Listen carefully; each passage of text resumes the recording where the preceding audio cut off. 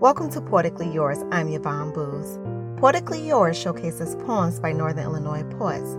This week features Peter Carroll. His poem is called Walnuts. A teary-eyed old man stumbled into my office today. His son had died, he told me, in his broken English, Greek accent muddying the words. So I went to the woods, my comfort place, looking for insight, for clarity. Walked past my mother's memorial bench perched above the now full pond. Noticed the fallen hulks of trees that have gone on before.